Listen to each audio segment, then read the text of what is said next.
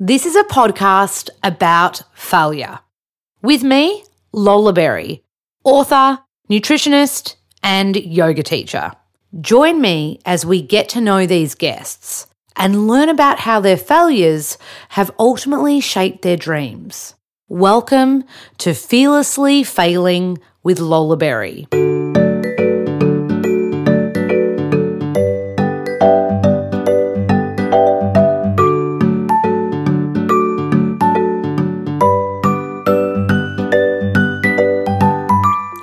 Hello and welcome back. This guest is awesome. Her name is Tegan Martin.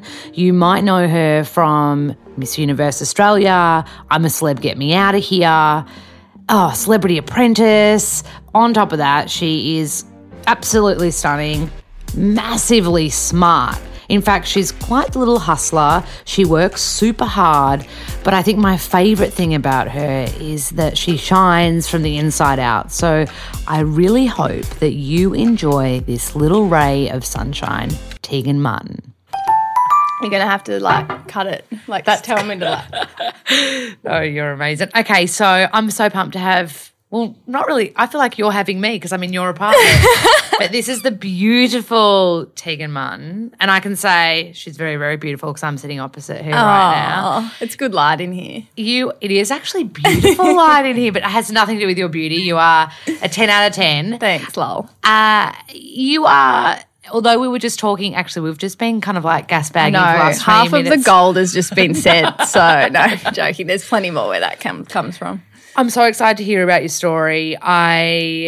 I guess I've known you as so we see each other at events every now and then, and you're always happy and smiling and I am, aren't I? Shiny big heart, you know, that's kind of my impression of you. And then also you've got the Miss Universe stuff, and then I always loved watching you on Celeb Apprentice. Oh, so you watched that? Yes. You never told me that, have you? Well, because I was really close with Soph when Soph was on it, so you guys were on the same. Yes. You were on the same kind of one. Wow. So I was 22 then. Did you know that?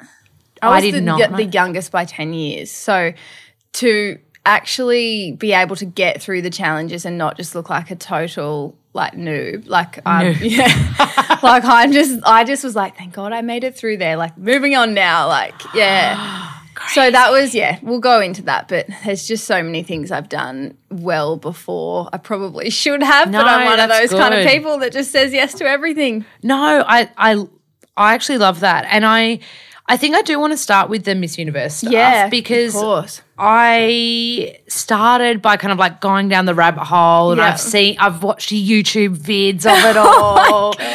And you know, she's really done her research, guys. And you were kind of branded and marketed as the beach girl from Newcastle. Yes, yep. You know, the happy-go-lucky. No, happy-go-lucky, super Aussie. You know, all that kind of. Yeah.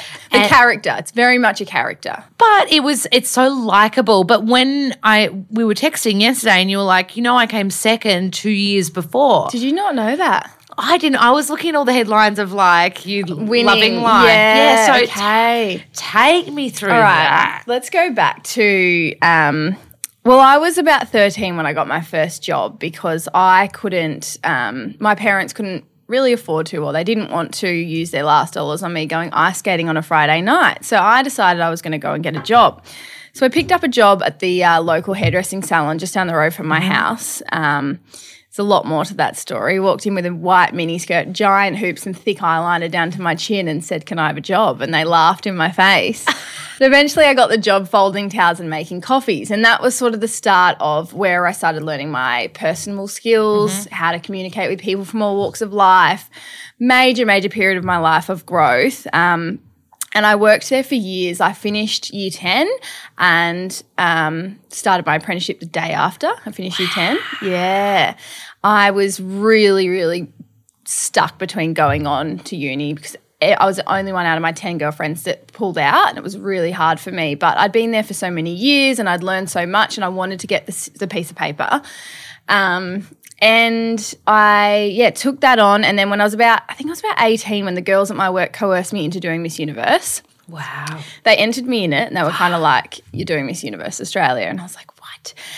And I remember doing my weekly blow dry client's hair, and she was a school teacher, and I started picking her brain because I knew that we had these questions to answer and we had all these interviews, and of course. I just never felt smart enough. I never felt like I was brainy enough to do this because I know it's a beauty pageant, but there is so much more to it. Yeah, but isn't there questions about like politics and opinions on the controversial world? issues, what's happening in the world, who you are, and I mean not just like what's your favourite sport. I mean like really deep stuff. Like you have to wear your heart on your sleeve and know, like you have to kind of dissect yourself as a person and be able to sell yourself. Because if you can't sell yourself, the girl next to you will win. Yes.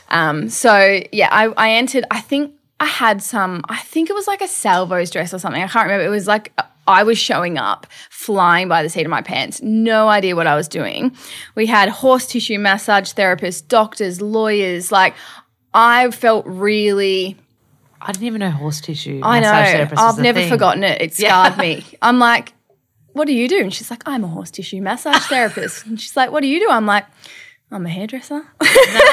And I should never have felt that way because, you know, the success I have to this day is down to those years hairdressing, and people always think it's, oh, you've learned so much at Miss Universe and on Celeb Apprentice. I'm like, honestly, I learnt more in that salon, cutting a 90-year-old man's hair, then doing a toddler, then doing a 30-year-old woman, and just having to be able to, you know, talk to anyone. Well, you were kind of studying human behaviour. Absolutely. And you're a counsellor when you're a hairdresser. You know, people come in and say, my dad died yesterday, and I'm like, okay. So do you want to talk about that? Yeah, you're holding space. You are, very much so. So anyway, the girls entered me in it, flying by the seat of my pants, and I really put my all into everything. So I was, you know, going and seeing a personal trainer. I was going and working with a lady that is the president of Toastmasters in Newcastle, which is a public speaking school, an international public speaking school. Yes. Yeah, so that was really beneficial to me. I started just kind of trying to learn about everything. And they said to me, look, you're going to pick out a question of the fishbowl and it's going to be a contentious issue. It could be about anything in the world. So I'm like... Were you petrified? I had pages, like as in file cabinets of information about different things, medicinal marijuana, global warming, you know, questions about myself. Like it just was full of information. And I don't think many girls went to this much effort, but I've always been a bit crazy when it comes to over-preparing. Like me. Yeah. We're a bit OCD. It's a lot. Everyone's like, I showed up with all these books of papers and everyone's like, what are they? I'm like, aren't prep. Like, don't you need to prep for the questions? And they're like, oh, no, we went to uni. We actually know about this. Oh, no, I think you're right. I think it was your superpower. It's always been my thing is over-prepreparing. I think that's a good trait to have. Yeah. I'm not sure if it's from a place of fear or a place of just like wanting to do well, but yeah, I'm over-prepared for everything. Anyway, so did that, came second. The fact that I came second, you know, in the position that I was in, I was like, maybe this is something I could actually win if I, you know, spent some more time on it. So I knew that I couldn't compete with these girls that had these big stories and they were lawyers and doctors and whatnot, and they really do want someone who's academic that can get up and, you know, represent the organisation in a way that they'll never put their foot wrong or say the wrong thing. And I was like, okay, I need some more life experience. I need to do something crazy because I don't really have a story to tell the interviewers when I come into the room. And I was like, all right, I'm going to move to Paris on my own. Ah, yes, I did find this out about you. So I moved to Paris on my own, packed up my 3 big suitcases, happened to pick up an agency off the back of coming second and moved to Paris, immersed myself in the culture, learnt the language, spent like 4 months there, and then I travelled Europe after that. So that was... So you were modelling over there? Yeah, I was modelling, but I wasn't really doing that much work, to be honest. It was more of a life experience. So good though. And you're on your own, another language. Yeah. Was it scary? It was terrifying. I showed up on the first day and I got to my apartment that my agency had set me up with at 12 p.m. at night, and I couldn't get into the door because they have these big wooden doors and they've got codes. And I didn't realise I needed a code. So it's 12 o'clock at night. No one's answering their phone. I'm stuck in the middle of the street. No one wants to speak English to me that's walking past. Eventually I got in like 4 hours later and I walked up to my apartment and I knocked on the door, and this little old French lady with a cigarette in her hand like she opened the door and the whole, like a waft of smoke came out of this baby apartment. I'm allergic to cigarette smoke. Like I can't stop sneezing. Oh, no. And so I walk in, there's this little old French lady sitting in this tiny room. The shower was literally a curtain that you pulled across, planked in, and then pulled the curtain across. She had me in her bed and she was sleeping on the lounge and there was just a curtain between us. It was just a lot to take in. I remember sitting on the end of my bed, pulling the curtain across and crying for like 3 days. Yeah. Being like, what have I done? Yeah, wow. But it ended up being the best experience. Did you end up making friends with the lady? No, I left. Yeah, Yeah, I was going to say, I could not. She didn't speak any English. Yeah. Oh, my God. That's So why did I you was find your own place? Like, just traumatized because I was like, she doesn't speak English, she smokes, she's got a cat, I'm allergic to all these. Yeah, like, so am I. I'm allergic to cats, I'm allergic to cigarette smoke, like this isn't going to work. So did you find a new place? I did. I spoke to my agency and they were very apologetic and they moved me into a model house with a bunch of girls who I became really close to. The rest of the story is like a dream come true. Like I just was dating a French boy called Cedric and I was going and having, you know, picnics with baguettes and cheese and wine under the Eiffel Tower every day. I ended up living like about 5 minutes from the Eiffel Tower, but like literally 500 metres from the Arc de Triomphe. Oh, my goodness. Yeah, so it was a very French story after that. And I do feel like when I came back, I was like, you know what? I'm ready now. Like I feel like I've got a story and I feel like I've got so much more to say. Yeah. And so I did it again. Yeah. And this time round, you've never met a girl more prepared for anything. Like I was going and seeing media training people, trainers, like a nutritionist. Like I just had this team around me because I'd come second before. People were stepping out wanting to help me. Yeah. I had, you know, this amazing designer wanted to design me this gown for free. Like it was a lot. Like I just thought I had it in the bag. Yeah. And because it's not like you just walk out once. Like it's quite a process, isn't it? No, it's like there's a bikini 6 section. to 9 months of like, so you have to go to your Newcastle region area, then you've got to go to your state final, and so you're preparing for all these things, and you've got to have gowns and different outfits and different, you know, things for media. Like you're doing newspaper, like they're shooting you in the media from the stage where you make it through to the state finals. It becomes like top 7 girls in the state, and you become a bit of a slave to the sponsors. Yeah, totally. So, yeah, you've got to kind of do social media for all the sponsors, and there's usually about 10 sponsors that you've got to kind of keep on side throughout those 6 to 9 months. Holy smokes. Okay, so second time round? Second time round, I'm standing on the stage. It's me and one girl again, and I love Liv. We're still friends to this day, but Livia's a medical student, and she never really – she kind of said like, you know, I don't really care. I don't really want to stay in the media industry. I did it as a bit of fun. This is going to be awesome. And so when it was down to her and I, just because I knew that she, you know, didn't really want to use it and she didn't have the same I will go to Miss Universe and win this, like attitude that I had, I just kind of thought, well, it's obviously me. Yeah, wow. And so we're standing there holding hands and they announce her name and the confetti falls from the sky and I'm like fake smiling, but like broke, and my heart just breaks. Yeah. Because so much, well, you've just said so much goes into it. You're training for how long are you preparing yourself for? You know, like 9 months. and you're also, you know, you're physically training twice a day to get your body in peak performance. God. So you have to be a Victoria's Secret model with a really, really, you know, intelligent brain. Yeah, pressure's on. It's a hard 9 months. Yeah. It feels like you're in your kind of exams at uni for 9 months because you just never feel like you have enough information about everything that's going on in the world. So when the confetti fell down, Liv won, and your little heart broke, but you were smiling and looking gorgeous, what did you do? Like, how did you handle that? I remember kind of going back to my hotel room with my family and my boyfriend at the time and kind of just having a big cry. Everyone was actually, no, I think we went out for a bit and I got really drunk and then we went back and I had a cry. And it wasn't until the next day where I was just my boyfriend and I that I just lost it. I was like, I really thought it was my dream. Like I thought this was – because I had this burning desire in my belly to do it after coming second once, but I also had this strong feeling that I was going to win it. And the intuition was right. It just wasn't that year. Yeah. But I was adamant from that point on that I wasn't doing it again. I was like, I am not doing this. I'm not going through that again. And my friends and family were all like, Teagues, like that's it. You know, you don't want to you don't want to be that girl that comes back for a third time and, come second twice, just be happy with coming second. And you do, you get some great jobs off coming second. You still get a lot of media. You're still all over the news the next morning. Everyone's talking about who came first and second, but I just wasn't happy with it. I was like, I wanted to win. And I don't even know why I wanted to win so badly because I didn't even anticipate what it would do to my life.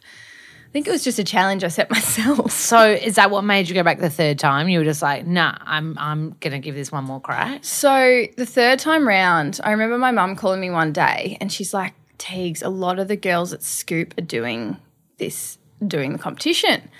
And they were girls that I'm kind of always competing. I was always competing with for jobs because we were with the same agency. So Scoop is a modelling agency, in Sydney. And so they were kind of girls that I was always competing with. Mum's kind of like, I just have this feeling that if you don't do it one more time that you're going to live to regret it. And I sort of spoke to everyone else around me and everyone else was like, no, please don't, Teags. You'll be so heartbroken. And what if you come sixth? And what if you come last? And what if you, And I was like, I was pretty much, no, it was a no. And then something within me the day before the state finals switched and I was like, oh, my God, I have to do this. I have to do this for myself. Like I have to let go of fear of judgment. The day before. So I know this sounds silly because naturally I'm a thin person, but I was like not in shape to be in a bikini at a Miss Universe contest. I hadn't been preparing because I wasn't doing it. And when the owner, Deb, called me, she's like, look, if you want to do the New South Wales State Final, you can. You've come second twice in the national competition. I'm giving you the opportunity. I was like, I actually can't. Like I put a bikini on and walked out. And even my mum's like, oh, you're not ready, Teags. Like we can't do it. Anyway, so I show up to the New South Wales State Final. I'm like, I'm just gonna go out there and hope that they can see some potential in this rig. Yeah.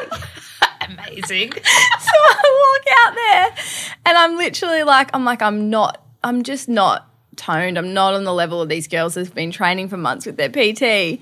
And I got through, obviously, but Deb was like, just you need to do a bit of, really? For the national. Got feedback. Yeah, you got feedback on the rig. Yeah.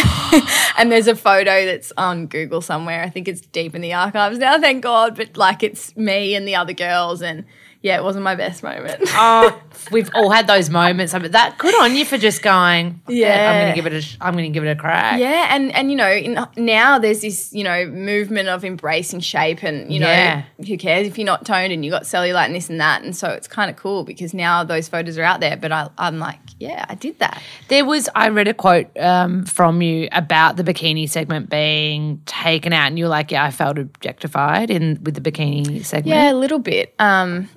It was because I've always modelled.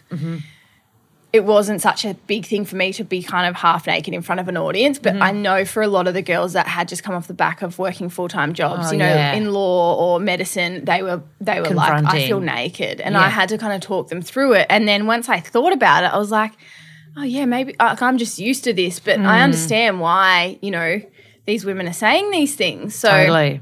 Yeah. It was more so that watching the women around me sort of say that. But, yeah, it's a lot to be up there, half naked, the brightest lights shining on you, and the stage, they're like sitting kind of under you. So. And it's like you've had massive dark spray. There is a process. It's like spray tan. Are you oiling your body up to look like – what's the secret? It's not not kind of like a bodybuilding comp, but yeah, we definitely have. We have got our tans, we've got our extensions in, and we're rubbing on the bronzer last minute. Amazing. I love hearing this stuff. We're spraying hairspray on your bikini to like stick it so it doesn't move across your bum. Yeah. So is that really a hack? Yeah, that's a hack. That's a beauty hack. There's actually a beauty hack. I think I'm pretty sure Soph taught me this and said that you taught her eyebrows with a toothbrush. Yes, brushing. Is that a thing you do? Okay, so I'm very resourceful, right? Yeah. And I'm also very forgetful. So I will be able to do anything with any tools. Like I could be in the bush and be like, "You want me to do a full face of makeup? I got this." And so I remember pulling the toothbrush out because Soph was doing a demonstration in one of the challenges, and I was like, we don't have an eyebrow comb. And I was like, I've got my toothbrush in So good. It would work pretty good. Yeah, look, there's plenty of hacks out there. If you ever want a Tegan Martin beauty hack blog, it's coming to you mate, soon. I'm all for it. The most random thing you've ever seen. So how did that feel when you did the third time? You're like, okay, effort. Did you have time between the state final and the nationals to kind of like get the PT and kind of like wow them and all that? Yep. So I did. I hired a PT. I had the whole team around me again. But I probably wasn't as intense the last time when I won. And I think that's why I won, because I was really relaxed and I kind of had let go of the idea of winning. Yeah. I was like, I actually don't know what's going to happen, and because it's fooled me once before. And there are a lot of girls, like I know, Monica Radulovic and I think even Rach, and a lot of us had done it more than once. It wasn't the first year. Also, people generally, because you're not in the place to win when you first enter a lot of the time. There are some girls that come through when they do win, but I definitely think by not winning and then preparing yourself better, because when you win, you're on Sunrise the next morning, and then you're in media for the entire year. Like if you haven't done any media training, I can only imagine how intense it would be. Of course, I've never even thought of that. I just see the pretty person. I'm like, oh, wow. Yeah, she's amazing. She's so well-spoken. She's like, so I've been sitting there for hours and hours on end with my media trainer going, the sky is pink today because, and I'm like, because it's Valentine's Day and there's love in the air. Like people don't see the shit that goes on behind the scenes. So you've had full-blown media training as well? It was with, as I said, the president of Toastmasters, and I've always kind of worked with her. I've even spoken to her recently about doing some work around the cup stuff, because congratulations, by the way. Thank you. Yeah. So Melbourne Cup ambassador, is that the way to call you? Yeah, Melbourne Cup Carnival ambassador. Yeah, super exciting. I've always been a fan of racing, but once again, over-prepared. I want to be able to articulate why I love racing and why I love Flemington, and I just want to be well-spoken in everything that I do. So, I still work with Janelle. She's just a lady in Newcastle that's retired who is she's travelled around the world doing acting and presenting, teaching, and she's just amazing. And she kind of helps me to evoke emotion in the audience a little bit more than I did when I was just kind of saying what I thought people wanted to hear.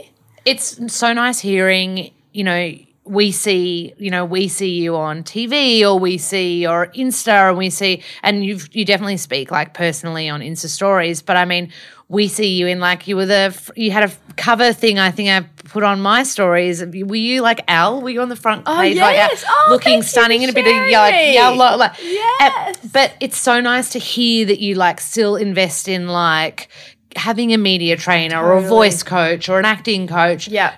You're always working on your craft. Absolutely. And I think that that's very empowering to hear, and to know that like someone that like on the outside seemingly has it all together still has things in order to make you that way. Yeah. You're still working on yourself, which I love. Yeah, and what people probably don't know about me is that I was the world's shyest girl at school. I couldn't put my hand up. I used to call in sick for my speeches, and I still get, nervous before I get up on stage or before I have a microphone in my hand, but it's something that I've taught myself to cope with and to love in a way. It can be learned. That's the best thing about anything. And I think the most scary things are often the things that kind of like end up giving you a gift. Yeah, totally. Yeah. Oh, goodness, there's so much. I'm like, oh my God, I could keep right out of time. Quickly on the just following the Miss Universe stuff, and so kind of like I just quickly want to touch on like your health and body. Like I know there's been a little bit of a journey there. Yes. Do you want to share a bit about that? Yeah, absolutely. So it was actually at Miss Universe that I noticed that my energy was really declining. I'd noticed it a little bit up into that point, but when I went to Miss Universe, I think my nervous system just crashed. We were there for almost a month. We were staying at Trump's resort in Doral, Miami, and he was there. Yeah, there's photos all over the internet of me. I saw him probably, 2 weeks, each day. What was he like? I spoke to him a few times. Yeah, he was really lovely. Yeah. And he was really respectful to every single person in the room, which is something I noticed. Not sure how I feel about having photos of him that I'll never be able to get rid of on the internet now. No, but it's nice to hear this. Like, I've got this self-help book at home that I bought years and years and years ago, and it's his book. Oh, and wow. because he used to write self-help books because he was obviously a financial guru. And There you go. and it's like to this day one of the coolest Books that you've ever read. I remember, it was like the first time my boyfriend came over and he's like, what is that? What is that Donald Trump? 'Cause Donald I've got a Trump's few self-help. I've got a few. Like, I think I've got 3, and I'm like, they were the best self-help She also has a books. Donald Trump portrait hanging on her bedroom wall. No, seriously, I was a fan, and I went to Trump Tower in New York, and I've got a Trump watch. I'm not joking. I'm next time I see you, I'm going to send. Actually, when I go home, I'm going to send you a photo of I've got a Trump watch. Oh my God. I've still got it. This is years ago. Like, this would have been when I'm 34. This He would have hasn't been even like come anywhere near presidency yet. She's just had a I fetish was for the Trump. But honestly, I found the book so, like, he was like, the harder that you work, the luckier you get. Yeah, Like, I there don't was- think he's lucky. I think he creates everything that happens. Totally. And this Yeah. is like totally aside from politics right now. This is just like a mogul. Yeah, That is well, just absolutely. like- And Miss Universe, the Miss Universe Yeah. organization is highly profitable, and Yeah. it is, you know, one of the actual competition itself is broadcast to over 2 billion people. Wow. So it's the second most, or it was when I did it, the second most watched event after the World Cup. Wow. So that's why we Far put so out. much pressure on Yeah, ourselves. yeah, totally. Yeah, and people Understandably. kind of think, oh my God, these girls, like, why do they take this so seriously? Well, that's why. Because if you work out on that stage that night and, you know, say something silly about medicinal marijuana or about, you know, global warming There's a or lot about of what's eyes. happening in the world, you can completely destroy your career. And there is, you know, that meme that's gone round about that poor girl in Carolina. Or I can't what was the remember meme? where she was from. What did she say? I don't know the meme. She's basically, you know, known as the pageant's like embarrassing moment. And she was young. She was in Miss Teens, but they don't say that in the caption when everyone posts Yeah. it. She was asked why most Americans can't locate their country on a world map. She was like, I think that it's because most people don't have maps, and in places such as Iraq, such as South Africa, and she started like just it was like she was so nervous And it that she just just concocted this snowballed sentence it. of like things that just never would go together in a sentence. P.S. Nice American accent there. Have we been doing training? I have actually. I've done a little bit of accent training. Oh, amazing. It's not so great anymore. No, that was perfect. Okay, we're off topic. Let's go back to I the love health. it. I love it. So yeah, the Bodo health. So you're feeling exhausted. You Yep. noticed your energy levels were Yes, dropping. So at Miss Universe, I was having, you know, I started having a lot of coffees, and I had my We love coffee, by the way. It's got little I'm sitting snacks here and with my coffee right now. I just don't have 7 a day anymore. I was having a lot of coffee. We were running on like 3 hours sleep, and showing up to like restaurant appearances, nightclub appearances. Like we were being, you know, we were being used up that month. Like they wanted us everywhere, and we were exhausted. But I think that's when my nervous system went into a full crash, and I came back from Miss Universe just completely and utterly exhausted. And I remember saying to my manager who owned the Australian organisation, I can't do these jobs. Like I need to sleep. And I would sleep 17 hours straight and wake up and be like, I can't get out of bed. Oh, wow. And I called her one day and I said, I just can't do this anymore. I just can't. And she said, look, it's okay. She actually had chronic fatigue in her early 20s. Ah, so she knew. And a lot of people do, because it's a really high pressure. It's that age where you really put a lot of pressure on yourself Yeah. to kind of finish uni or to, you know, to succeed and to figure out who you are. And she said to me, it's okay. We're just going to do the jobs that you have to do in your contract. Yeah. So, you know, it might be a 2-hour appearance here, a 2-hour appearance there. I kind of was saying no to a lot of media opportunities, you know, which would have been great to capitalise on. I feel like I could have really hustled that year, but When your health does that, though, especially, so it was chronic fatigue. yeah. Well, I mean, I saw 9 doctors roughly, and none of them could tell me what was wrong with me. So I was basically told it was all in my head and prescribed antidepressants. That was on like my 9th visit, where they were like, okay, there's nothing wrong with your bloods except for the fact that you've got antibodies to the Epstein-Barr virus. Okay. So there's, you know, in, you know, conventional medicine, we say that doesn't mean anything. But a naturopath will say high link. Yeah, so I got my diagnosis and they basically said, we think it might be depression and anxiety, and they gave me pills and I was sent home. And so I was sent home with this pill packet knowing within myself that there was some sort of invader in my body. Yeah. There was something going on. There was a virus because I'm such a strong person. Yeah. I was like, this isn't depression. You're glowing here today. Yeah, I just knew. I was like, it's not depression. It's I'm depressed. Don't get me wrong. I was depressed because I couldn't get out of bed and fulfill my responsibilities and live my life. So I was depressed as a result of the fatigue, not fatigued as a result of the depression. Correct. And I kept telling the doctor that. Anyway, I eventually was put onto this amazing doctor, Daniel Hamiri in Double Bay. Who I've seen, some really famous people in there. Like he's the man the guy. in medicine, and he's an integrative doctor / conventional doctor, but he definitely tries to be as kind of natural as possible. He looked at my blood test and he's like, oh yeah, you've got active glandular right now. You're trying to live with glandular. Like you're trying to do normal things and be this, icon and role model and whatever with glandular in your system.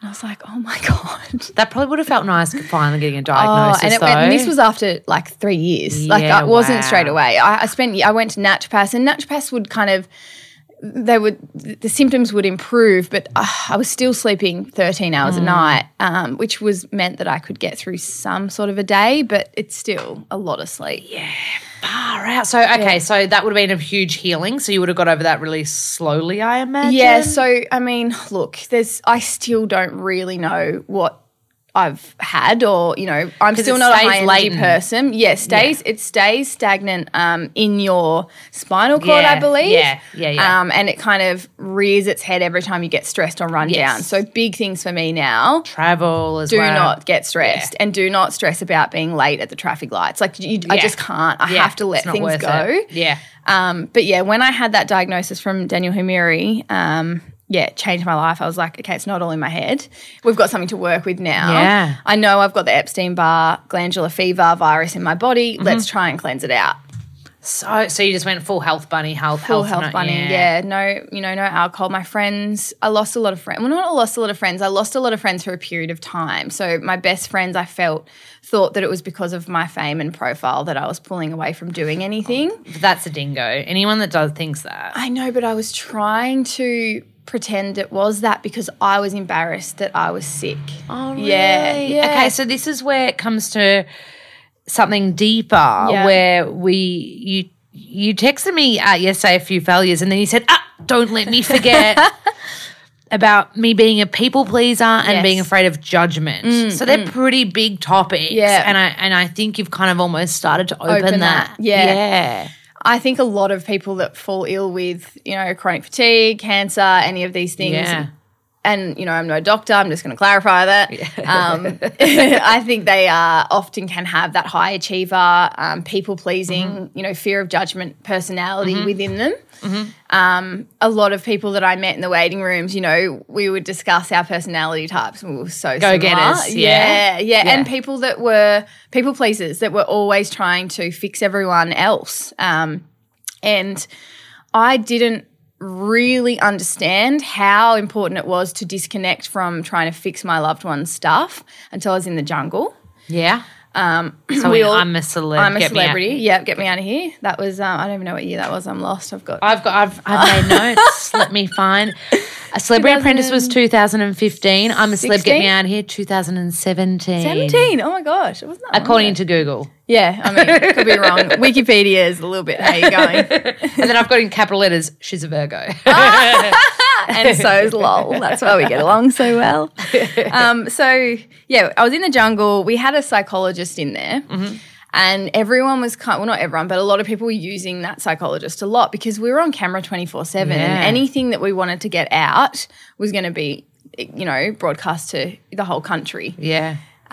If we wanted to go and speak to the psychologist outside of the camp, we could do that. And I was trying to be the strong one. I didn't know they do that. That's pretty awesome. Yeah, because it's really hard to explain how much goes on in your head when you're sitting around for 24 hours a day. You're probably sleeping for 7 of that with a few naps thrown in if you can get a nap in. There's a lot of time to think and dissect every part of your entire life up to that date.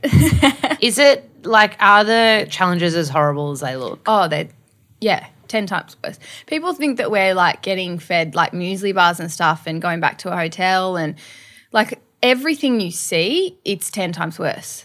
Oh, really? Yeah. It's really hard, but also the best experience of my life. Because I think there was one season, I don't know which one, but is it Laura Dundovich? Yes. She was like, get me out of here. She was like, I hate. Yeah, she didn't leave. I think she got voted out because she wasn't doing the challenge. Yeah. And I don't blame her. Like, they wanted her to swim around in an entire pool of elephant poo and get some stars out. And she's just like, you know what? I'm not going to be that Miss Universe pageant chick that swims around in poo. Yeah. I, on the other hand, I'm fine with poo. It's more like scorpions and spiders and shit. I did the scorpions. I don't know if you saw that on my Instagram. If you go down, there's this challenge where we had to make a puzzle in a box of scorpions, and it was me versus Nazim, the comedian. And yeah, they were clawing and scratching, and I don't know. I'm just a bit of a psycho when it comes to competitive. I'm so competitive. Did you win that one? Yeah. It sounds like I was like, she won that one. No, but anything like I'm so competitive to the point it's sometimes detrimental to me. Scorpions though, mate. So that obviously went poisonous ones. No, but they were definitely pincing and scratching and the other thing I did, so I was getting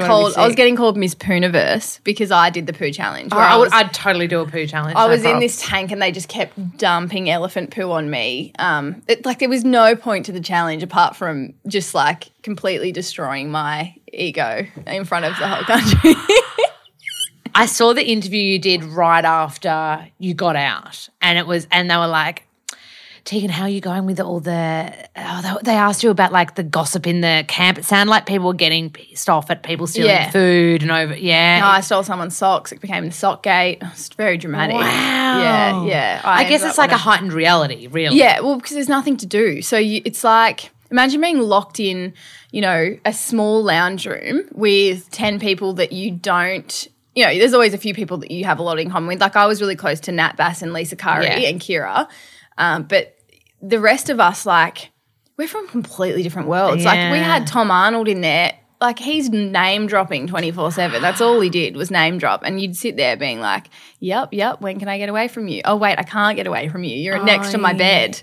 Yeah. Yeah, that's the thing. Like, and even on Celeb Apprentice, I imagine you'd feel pretty quick because the reality is, as cool as media is and this world is, it attracts a lot of dingoes or people that want to be famous for the sake of being famous. I love that you call them dingoes. Do you know what I mean though? Yeah. Like, and so you can feel pretty quick. You can feel it in an event, mate. Like I'll be like, oh God, I'm going to smile at you but slowly walk away but from people that the difference with this was that these were people that had stories and were actual celebrities. Now every influencer who's bought 50K fake followers thinks like it's so bad in the real world. Yeah. It's like, what have you done to have followers? What have you done to, and I don't know, like it just triggers me a little bit because I've worked so hard to build a following. Yeah, same. And we were just saying before this went on, I was like, did you lose followers like 6 months ago? Because I did. And you're like, it's okay. Yes, it's normal to stay now. I was saying to Lol, like if you're maintaining your followers now because people aren't clicking follow anymore, people are actually just doing clean outs. Yeah. If you're maintaining your following, you're doing well. Yeah. Thank you. That's inspiring.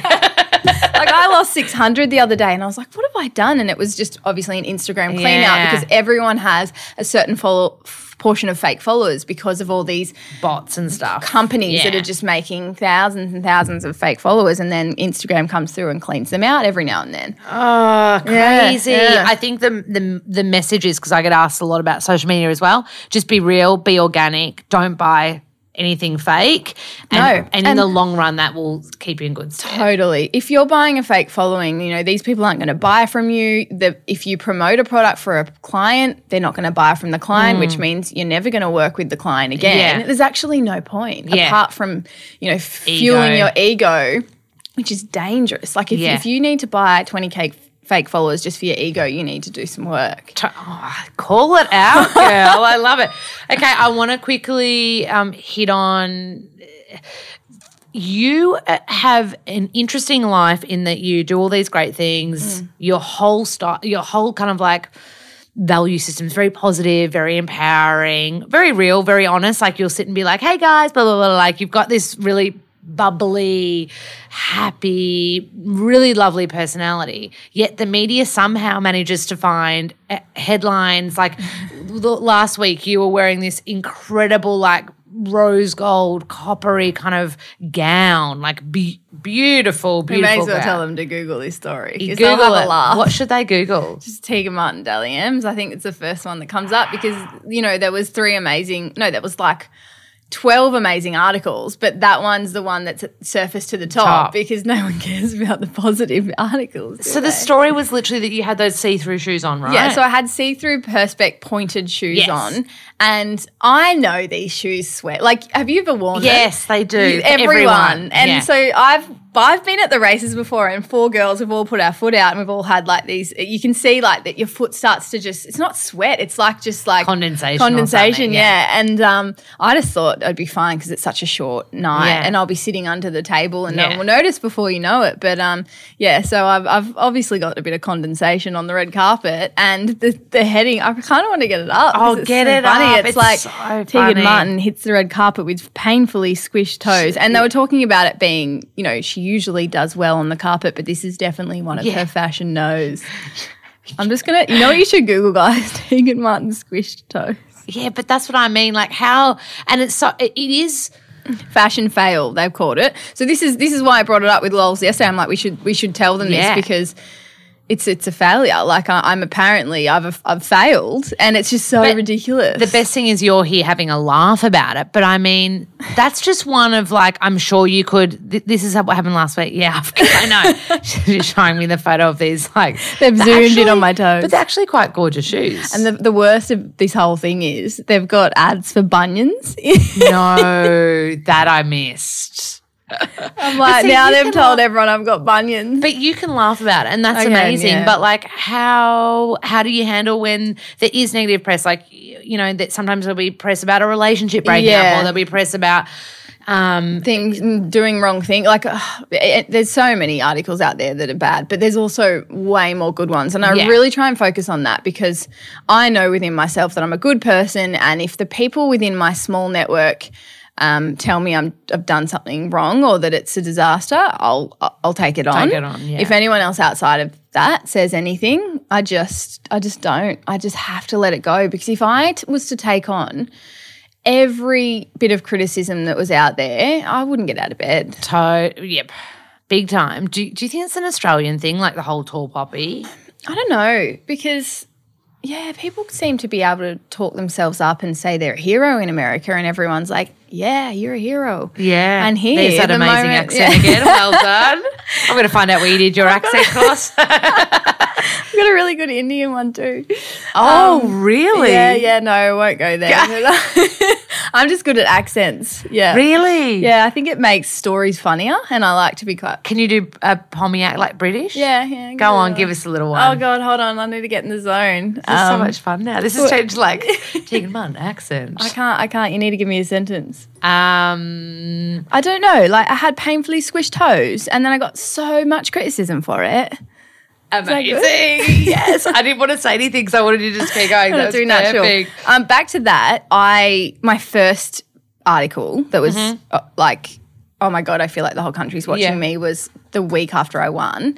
I was down, they'd set me up. I was down on the Bondi ice skating rink it was recorded as the windiest day of the year, and I rocked up with a skirt on, and they told me they were bringing me pants for this shoot, and they didn't bring the pants. So I had to shoot on the ice skating rink windiest day of the year in my mini skirt, and my skirt blew up, and my entire bum with my G-string was headlines across the world, not only in Australia. I had a friend saying, my friend in Czech Republic just sent me a photo of your bum. Oh, no. Yeah, and I was mortified. Like, I'd never been papped before. I didn't know what a pap was. How old were you? I think I was 21 when I won. Yeah, that's crazy. Yeah, so it was really hard for me.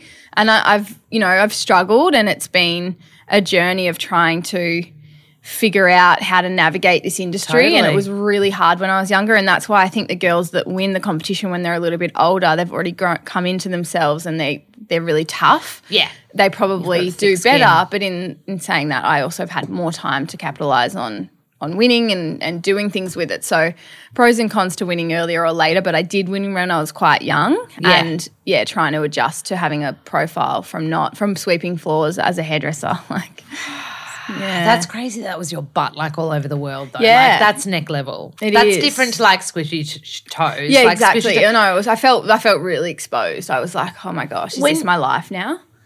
When you message me, you've done the news headlines and you've said to me like, for relationships, you bum everywhere. And I just didn't realise. I was like, oh, okay, like they're just like, I didn't quite realise and like,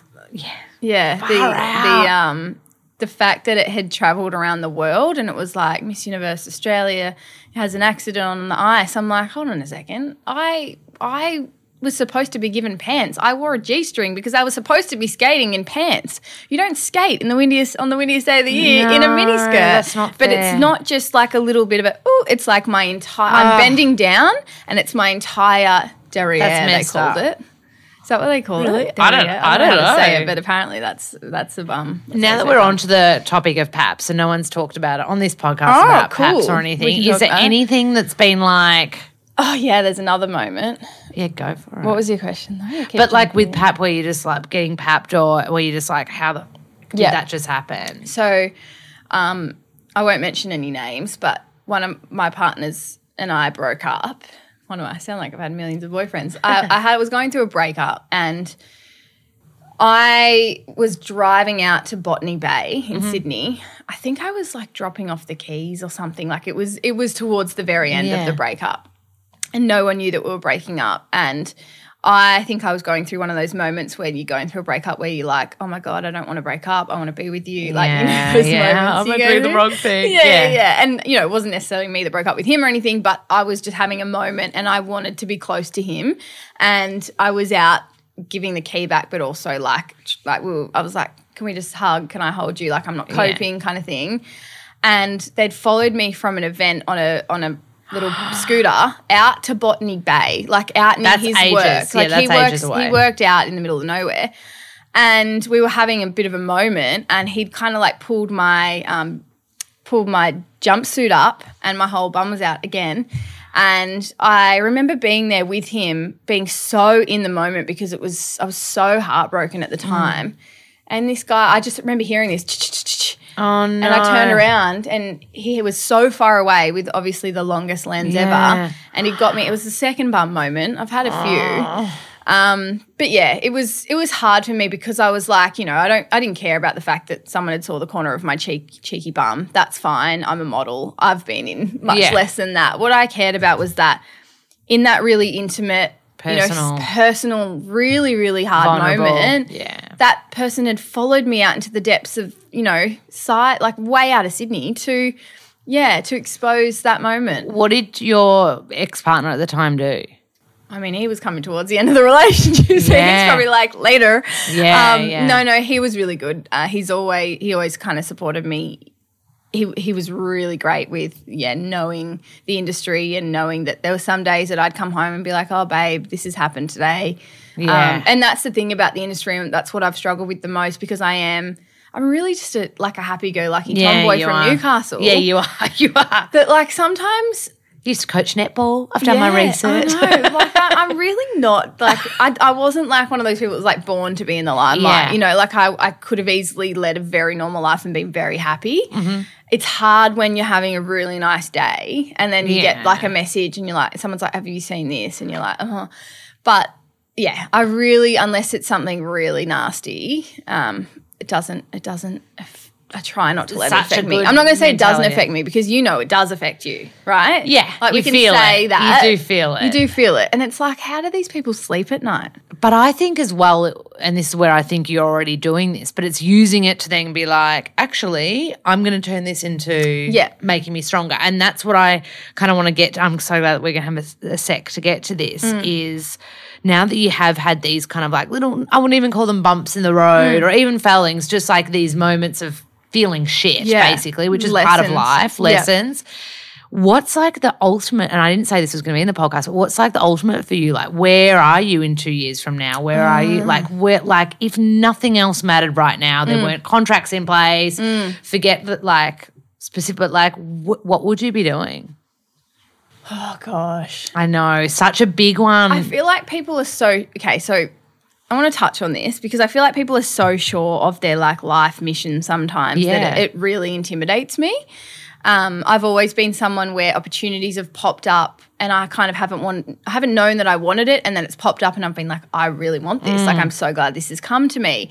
And I think as long as I stay as in tune with my intuition as possible and let that kind of be my compass, I'll find it, but I actually don't know what it is. And I said to my friend the other day, we're having a conversation about trying to figure out what's our mission and what we want to, you know, make our mission so that we can live in alignment with that. And I said to her, I'm actually so sick of like there being this kind of self-development movement of everyone having to know their life mission. Yeah.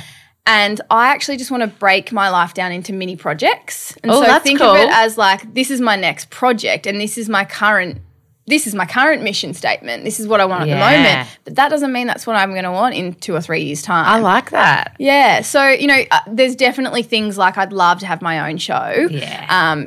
Particularly in the health or wellness industry or something around, you know, building confidence for young women. I think there's definitely some passion and fire within me to make a difference and teach young girls to look after their body from a young age, because I was binge drinking, partying, doing all the wrong things, and that definitely has kind of spiraled into my fatigue. And I don't want other girls to have to, you know, wind up with chronic fatigue when they're trying to figure out who they are, because it's taken me years to overcome it, and it's really freaking hard, and I don't know that everyone would have played detective for 6 years like I did and figured it out. Like totally. You know, I know people would have just been like, this is too hard.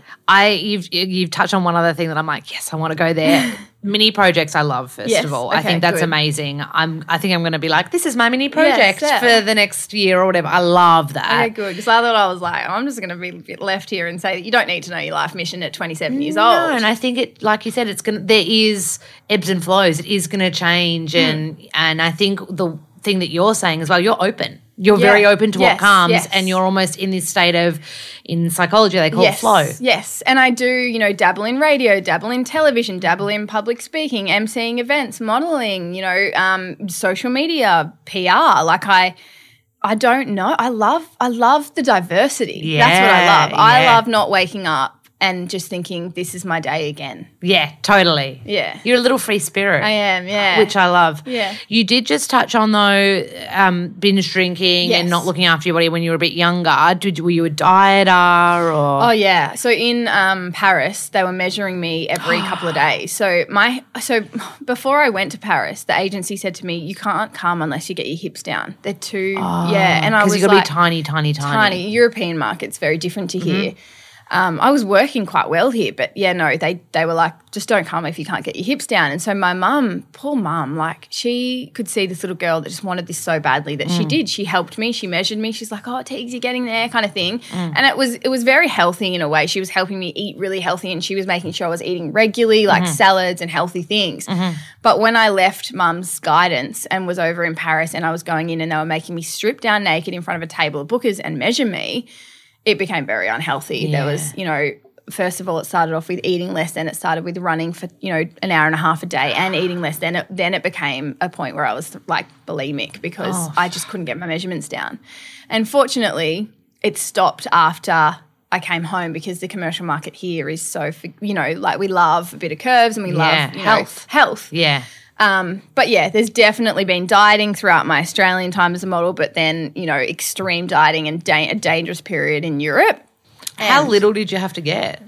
I can't remember what the measurements were, but I've always been quite lanky and little. I don't really put on weight anywhere but my hips, my like love handle area. That's kind of and so I can look quite funny because I can be putting on weight and it can just be like I'm really, really skinny and then it just goes out where the love handle goes. But that's also where women are like natural healthy woman. Yeah, I know. It's really sad that I did that to myself, and that's where my passion and desire comes in speaking to young women about like, please girls, don't binge drink, don't take drugs, don't do these things that could, you know, destroy your immune system and set you up for a period of like, you know, no social life, not being able to continue with your career goals, not being able to finish your degree. Like they say that chronic fatigue can hit you in different stages, and the stage that it hits you in like the late teens, early 20s can be one of the most detrimental. Yeah, because you haven't figured yourself out No. yet. Yeah, it's And- like hits and when you right in the middle of where you're supposed to be. And like, when a doctor's bam. like, you've actually just got mental health problems,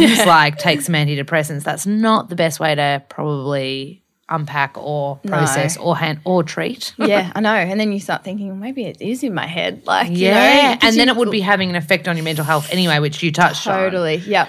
Oh my God, I could talk to you all day I told you I get very off topic. I love, thank you for going deep and thank you Yeah. for talking about and sharing the eating stuff too, because I know.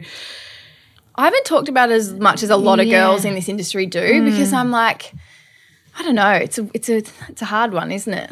It's hard as well when you say you're two kind of like Achilles' heels of judgment and people pleasing. Yeah. I can see how you would get to Paris and be like, yes, okay, I want to do what you need of me, yeah. and I don't want you to judge me poorly because I'm already looking for validation from you guys and I want to do a really good job because I'm an A-type personality. So I can understand looking at it from the outside and probably looking back with perspective going, oh yeah, but if they're your two kind of Achilles' heels, you're naturally going to go down that path. Totally. Like I've got a history of eating disorders and I get afraid of judgment and had grew up with very low self-worth. And so it's almost like the concoction and the recipe for having eating disorder and, you know, needing to control certain. And I actually just watched an interview when this podcast comes out, this movie probably won't be like brand spanking new, but I saw The Joker on the weekend. Okay, yeah. So, you know, the movie with Joaquin Phoenix, and he had to strip down heaps of weight. I watched an interview and they said, you know, was it really hard? And he said for about a week it was really hard. And he said, and then it becomes so empowering. Wow. He goes, it's like something switches in your mind because you're taking control. And he goes like, it's a controlling thing. And I'm like, far out, it's so much more than just eating broccoli and, you know, it becomes this kind of like. Because so many things in your life are out of your control. Yeah. And when you realise that this is something that you can and you start looking at yourself in the mirror and going, I'm doing this. Like I'm capable of changing this. It's more than just looking good, isn't it? It's total mind game. So I really appreciate you opening up about that and making a safe space for young women to feel like, you know. Yeah, I just want them to know how dangerous it can be to have, you know, a period of, you know, being bulimic or, you know, binge drinking, or it really can be too much for your little teenage body to handle. Totally. And I'll finish on this analogy because it really helped me. But my doctor that I ended up really loving said to me, think of your body as a bucket, and we might have a little bit of stress from being late to work, a little bit of stress from our mum yelling at us. We might have a little bit of alcohol from the weekend. Then we have, you know, some Maccas that we have when we're hungover, and then we have our friend, you know, talking shit about us, and we're throwing it in, and it gets to the point where the bucket overflows, and that's where the disease and the illness comes in. So if you're kind of just living a relatively healthy lifestyle and going, I'm going to minimize as much as I can of this, so I'm going to choose this healthy meal over Macca's today, or I'm going to choose to go and have a movie night with my girlfriend instead of going out and binge drinking. I'm going to choose not to be stressed about the fact that I'm late and just understand that's just life. And you kind of bringing things out of the bucket and not adding things in. You know, that's how I think of my health now, is just every moment that I can, I choose the better option because I know that my bucket, I don't want my bucket to overflow. No, I love it. The bucket analogy. You should write that in a book, mate. Write Love that one analogy. down. Thank you so much. Thanks, you love. are such a sweet human being, and I'm so excited. Just keep watching your star keep rising and shining. It's so nice to watch you succeed. I effing love it. Oh, thanks, Loz. I love watching your journey too. Oh, thanks, beauty. Bye. That's a wrap on another episode of Fearlessly Failing. As always, thank you to our guests. And let's continue the conversation on Instagram. I'm at Yummo Lolaberry. This poddy, my word for podcast, is available on all streaming platforms. I'd love it if you could subscribe, rate, and comment. And of course, spread the love.